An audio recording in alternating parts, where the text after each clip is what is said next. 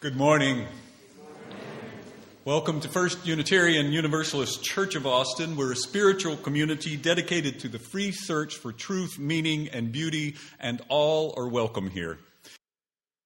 I also want to give a warm welcome to my fellow worship leaders this morning from our local UU Allies for Racial Equity group. They are Julie Gillis, Phil Richardson, and in a correction to the program, Nicole Meitzern. Did I get that right? Meitzen. Messed it up again, sorry. So glad you're here to help me with this morning. Now, it is our tradition in Unitarian Universalism to believe that there is a spark of the divine within each of us, and it is in that spirit that I invite you to greet the holy among us by turning to your left and your right and saying, good morning. It's our tradition in Unitarian Universalist churches to light a chalice to begin our service, so I invite you to join me in saying the words for lighting our chalice, which are printed in your order of service. In the light of truth and the warmth of love, we gather to seek, to find, and to share. Before we have our call to worship this morning, I want to invite you to join me in a moment of silent reflection, prayer, and sending much love and compassion to those who were killed in the mass shooting at the gay bar in Orlando. We offer them and their families our greatest love, our greatest prayers. Good morning. Che Guevara once said, "At the risk of sounding ridiculous, let me say that the true revolutionary is guided by a great feeling of love." Our call to worship this morning was written by Steve Ripper. It begins and ends with love. If there is one lesson, one key to being all you can be, and I don't mean being a soldier, I mean being a warrior, it's learning to love. But just what does that word love mean? It has become so fraught and loaded with double meanings and empty promises that many are justifiably cynical at the mere mention of love. I'm not talking sentimental love. I'm not talking Hallmark love. I'm not talking love. I'm talking about a fierce love, a revolutionary love, a true love, a love beyond illusion, a love that is not afraid to freak you out with the truth, even when it hurts like hell. This big love is agape love. It's a universal love, and it is, I believe, infused in all of creation. We Unitarian Universalists are a pluralistic lot. We draw from all of the world's faith traditions. We have folks that find their spirituality in the mystery and wonder and awe they find in science or the magic of mathematics. We don't have any creed, any set of common beliefs that we all have to sign on to. So people ask us sometimes, well, then what holds you all together? Well, I think there's a lot. We have our principles and our values, and in this church especially, we have our mission. We love it so much that we put it on our wall and we say it together every Sunday. We gather in community to nourish souls, transform lives, and do justice. Our meditation reading is by Steve Ripper. When I asked Archbishop Desmond Tutu one of my favorite questions, "What is the meaning of life?" he replied, "The God in whose image we are created is a God of love. We are the result of a divine loving. Ultimately, we're meant for love. We're meant as those who will communicate love and make this world more hospitable to love." You don't need to believe in God to feel the power of this truth. Somewhere deep inside us all is a bonfire of love that we are here to embody, to unleash, to liberate from captivity. Take a moment and send your awareness down to your heart and see if you can feel a little taste of this vast love which is hidden there, like a shining diamond, your diamond heart. Can you feel it burning within?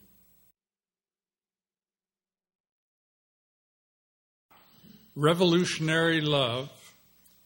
We were challenged by Dr. King to find a revolutionary love that could defeat the hate of racism. The interracial love that Michael and I share is an example of such love. I don't know why I fell in love with Michael 36 years ago.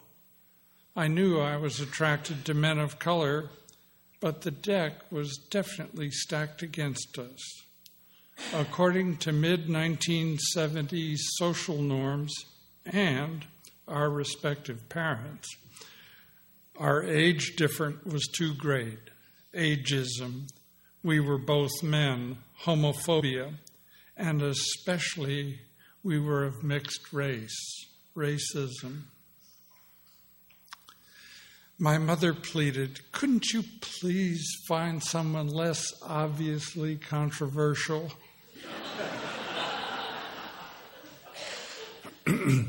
Thankfully, we stayed together, overcoming pressure from culture, family, friends. Our love prevailed. Right. In our 36 years together, we lived together, raised children together, shared intimate hopes and dreams together, practiced medicine together, vacationed together, grieved together when we lost friends to AIDS.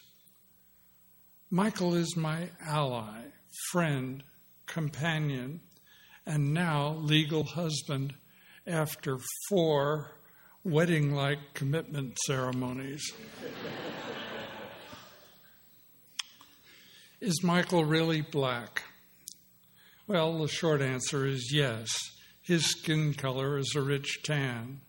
That said, I see Michael more as a friend, lover, husband, and confidant who happens to have darker skin. Our revolutionary love transformed Black Michael into Michael who happens to be black. Close proximity, frequent interaction, mutual trust and respect, elements of our revolutionary love, caused me to see Michael's character rather than his skin color. That was Dr. King's dream. This revolutionary love transformed us both to see each other as our true selves rather than what we looked like. A telling anecdote several years after Michael and I got together. We were at a large social gathering when Michael whispered in my ear, "We're the only black people at this party."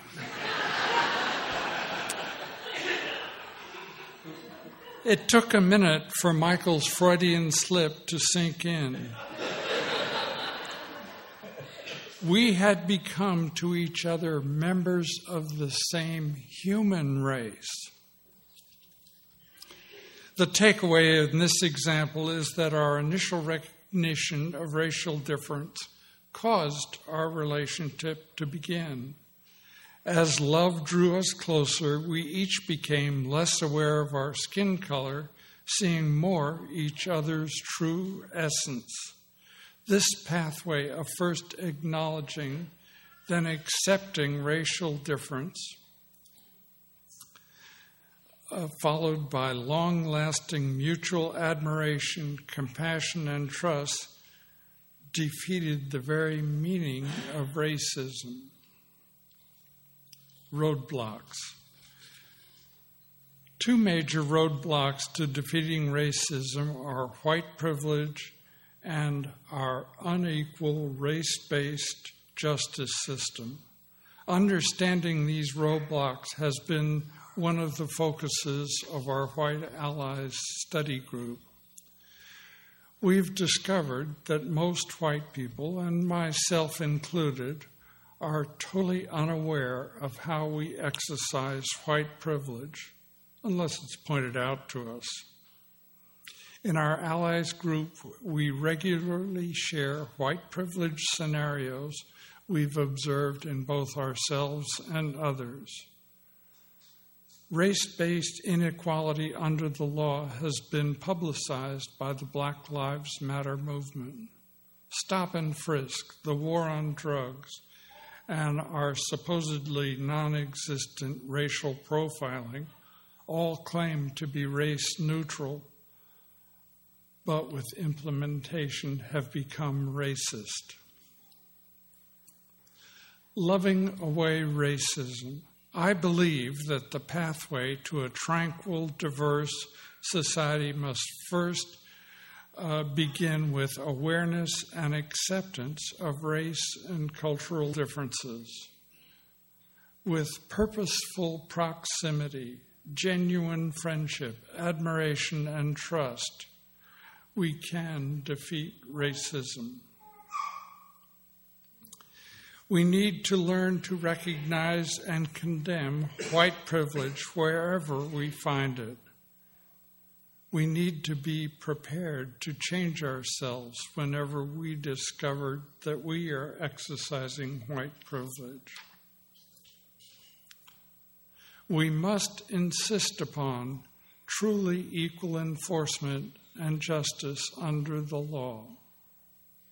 And we all need to accept, respect, and follow our leaders who happen to be of color, especially our president.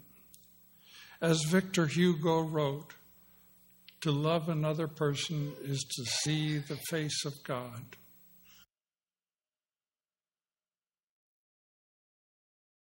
Through my experiences in the racial justice movement in Central Texas, I have seen that revolutionary love is a verb, the act of choosing every day to meet the world, each other, and our activism with an open heart and a consciousness of whether the impact of our actions is upholding white supremacist systems or dismantling them.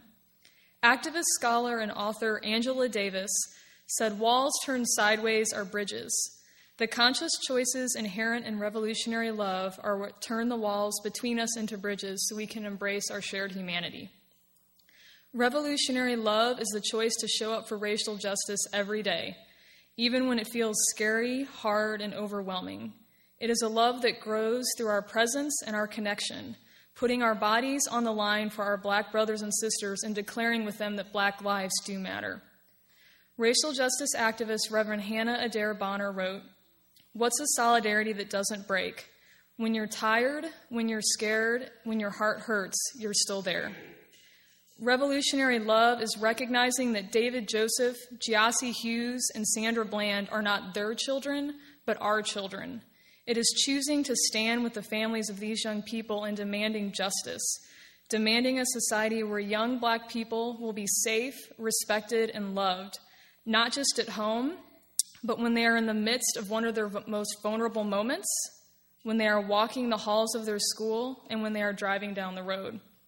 A society where Black people will see their inherent worth, dignity, beauty, and power reflected back at them by the people and institutions they encounter in daily life. Revolutionary love is the choice of white folks to explore white supremacy, its impact, and our part in perpetuating it, whether we claim to be anti-racist or not. It is taking the time and effort to read articles, blogs, books, and to engage in tough conversations without expecting peoples of color to take on the burden of educating us. It is challenging racist comments, actions, and systems, and pushing through the discomfort of doing so. It is realizing our impact matters more than our good intentions, and apologizing, making amends, and doing better next time when we are confronted for racist remarks or behavior. It is also remembering to offer ourselves and others a bit of grace, because unlearning a lifetime of socialization in a white supremacist culture is a daily challenge. We will make mistakes along the way, and these are the points where we learn and grow and develop the ability to engage with each other and the world in a way that supports racial justice rather than oppression. Revolutionary love is the choice to raise a race-conscious rather than a colorblind family. It is white families realizing that while discussing race and racism is challenging, Black families have no choice but to talk with their children in order to prepare them to safely navigate a world that is designed to treat them less because of the color of their skin. It is white families teaching their kids that racism is systemic and that people have different life experiences and face striking inequalities because our society is shaped by the violence inherent in a white supremacist and racist system. It is demonstrating with our actions and our words that Black Lives Matter, and reminding our children that their actions and words can either support their Black friends or endanger them physically, emotionally, or mentally.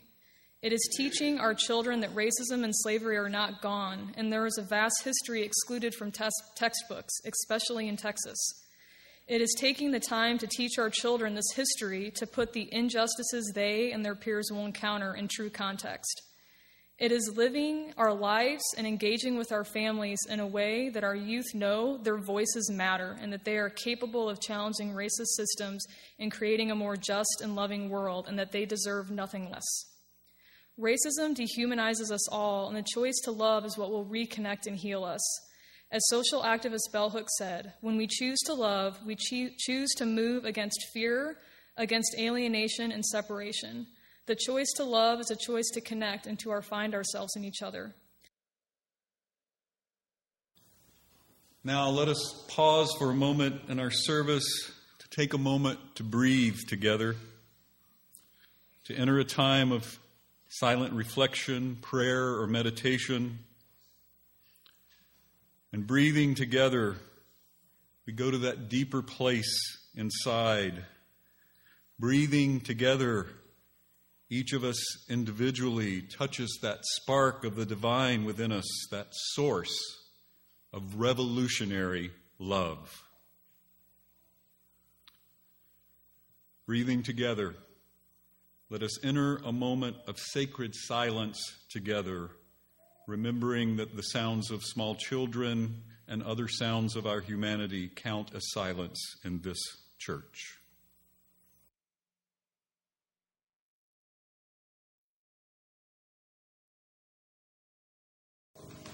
Good morning. Looking back over my life, my activism has always had to do with the body. I started off as a staunch supporter of reproductive justice and LGBT rights. I became more intersectional as I grew older, workers' rights and ability rights and anti-racism work. It's often frustrating work, and it can feel hopeless at times, especially in a state like Texas.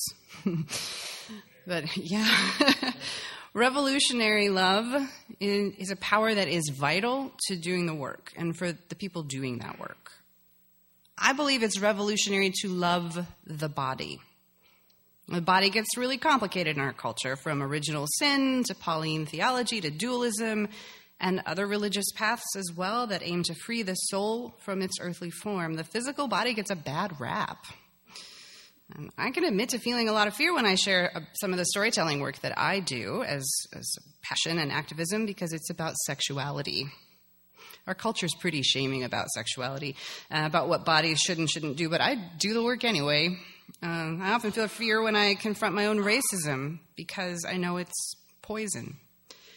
And I confront it in our larger cultural body as well, and I wonder how to heal any of it while I'm suffering from it and with it and being a cause of it. We may not always think about racism that way, but it is body-oriented, obviously. It's people centuries ago, Western people decided that black and brown bodies should serve white bodies.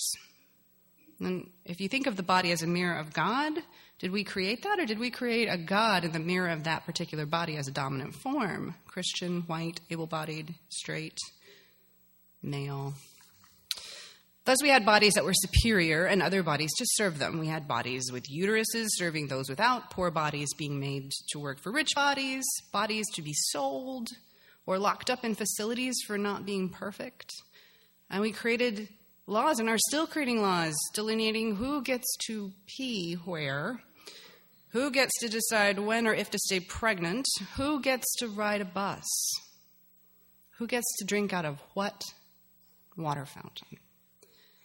And as those disuniting decisions were being made by individuals, what happens next, of course, is that those isms solidify into institutions, not unlike our church body. And those reinforced personal beliefs and systemic beliefs create a toxic Mobius strip. So I think it's also very revolutionary to confront the body politic. with love. I do this work because I have a body, and you've got a body. We all have a body. They're precious. And if our body as a church isn't in alignment with the bodies inside of its walls, we're going to have a hard time sustaining that mission statement that we have on the wall. To stay in communion, into community, and complete that mission requires revolutionary love that our bodies need to be a part of. Can you imagine what it would look like to live in a world that loved the body? And I mean really loved it like a parent loving a child, or the lover loving the beloved. Our body of the earth. We would never hurt each other. We would never hurt the world. We would never poison the water. We wouldn't sell each other or use each other like products based on things like gender or melanin. We would take delight in our differences. We take joy in different shades of skins, textures of hair, wrinkles, sizes, abilities, and celebrate different kinds of romantic unions. We'd honor choices, and we would share with each other food and resources, help lift each other up. We would look back at this time and be ashamed and heartbroken, confounded over the disunity. So we have to wake up to that revolutionary love and create real communion.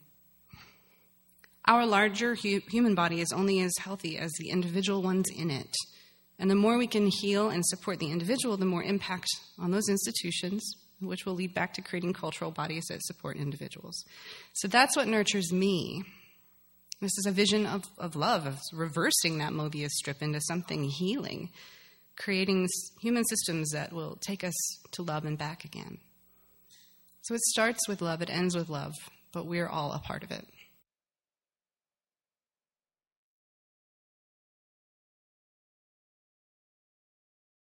I have a confession to make. Sometimes I get tired of being engaged in the ongoing struggle to dismantle systemic racism. I get tired of talking about it and hearing about it. And I get tired of being a male feminist. And I get tired of being an ally in the struggle against all those other oppressions that Julie just mentioned. And I grow weary of trying to save our planet from the ravages of global climate change. Hell, I even get tired of the struggle for LGBTQ equality, and I fall under at least one of those letters. Sometimes I just want to go to my house here in nice progressive Austin and turn the air conditioner down way too low and lay on the couch and turn off the television and Donald Trump for a moment. Thank you. But then I remember I have a certain privilege. I have the resources that allow me to live here in nice, progressive Austin. And it can be so easy for me to forget that if Wayne, my spouse, and I lived in any number of small towns or rural areas and we dared to show each other public affection, we would be putting ourselves at physical risk. So I think it's important that we talk about this, about how up against all of these struggles, we can slip into burnout, we can slip into despair, and that those of us who have some sort of privilege may be more likely to do so because we can. We have the privilege that we can just withdraw, and that others of us that are in the struggle but face oppression ourselves sometimes may need to be able to say, you know what? I just can't go to that rally today. Someone else has to pick up this burden for a while. But what I think is most important about us talking and thinking about this is so that we can rediscover what it was that got us into the struggle in the first place. So I can reconnect with what will get me up off of that couch and back into the struggle again. And that's why I wanted to have these wonderful folks from our local Unitarian Universalist Allies for Racial Equity group come and tell you a little bit about what that looks like for them. And I want to share with you a story from my life about what revolutionary love looked like for me. Some of you may have heard this story before, but it's so powerful for me, I want to share it again. I was always very, very close with my maternal grandparents. They helped raise me after my parents divorced. Many years later, when Wayne joined our family, they welcomed him. They really kind of adopted him as if he was another one of their grandchildren. My grandmother called us her boys. And yet, we never spoke with them and they never with us about the true nature of our relationship. Many years later, after my grandfather died, my grandmother only lived another couple of years. Wayne and I were visiting her for what we knew would likely be one of the last times. She was in the hospital yet again with congestive heart failure. We had a lovely visit, and then we got up to leave, and she took us both by the hand, looked me straight in the eye, and said, "Take care of each other." With those 4 simple words, she gave voice to an important part and truth of our lives that had remained silent.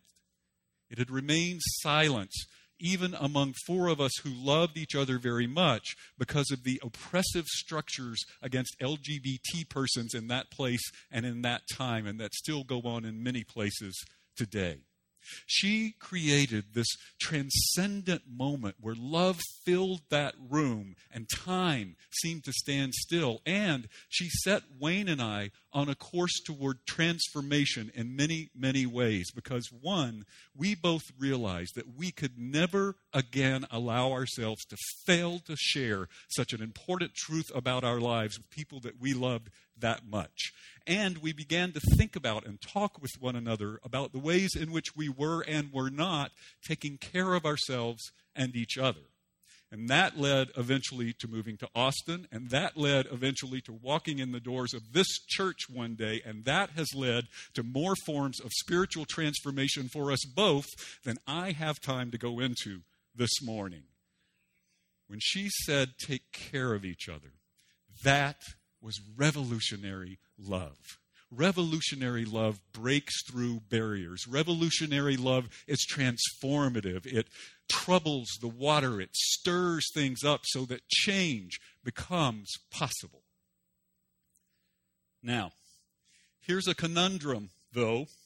We need lots and lots and lots of that revolutionary love in order to begin to break down the systemic structures of racism and other forms of oppression that exist in our society. And yet, it is those very forms of oppressions themselves that so often keep us apart, keep us from reaching out to each other across differences and speaking our personal truths with one another, which is what creates revolutionary love to begin with. So, how do we get around this conundrum? How do we break through it?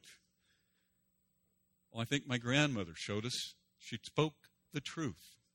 I think these folks have told us how this morning when they talked about how they dove into relationships. They got involved in the White Allies group. They got involved as allies to Black Lives Matter, and they did so knowing that they would mess up, knowing it would be messy, that they would make mistakes, that it would be awkward, that they would have to learn to follow rather than lead sometimes, that they would have to ask for help sometimes. These are acts of revolutionary love. They may seem small in the moment, but as more and more of us engage in more and more of these acts of love, we begin to chip away at the foundations that hold up these structures of racism and other forms of oppression, and we begin to build a well, fill a reservoir of ever-growing revolutionary love that becomes the new foundation where we can build new institutions that are better for us all.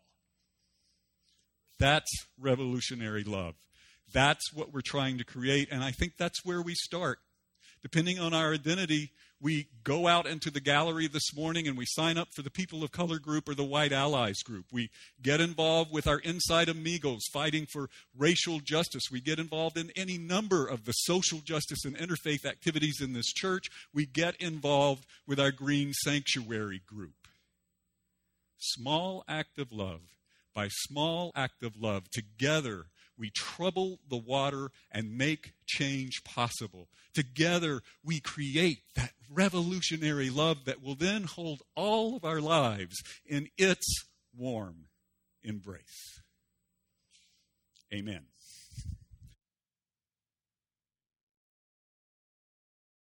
Please join me in saying our words for extinguishing the chalice, which are printed in your order of service. We extinguish this flame, but not the light of truth, the warmth of community, or the fire of commitment. These we hold into our hearts until we are together again. This is a production of the First Unitarian Universalist Church of Austin. For more information, go to our website at www.austinuu.org.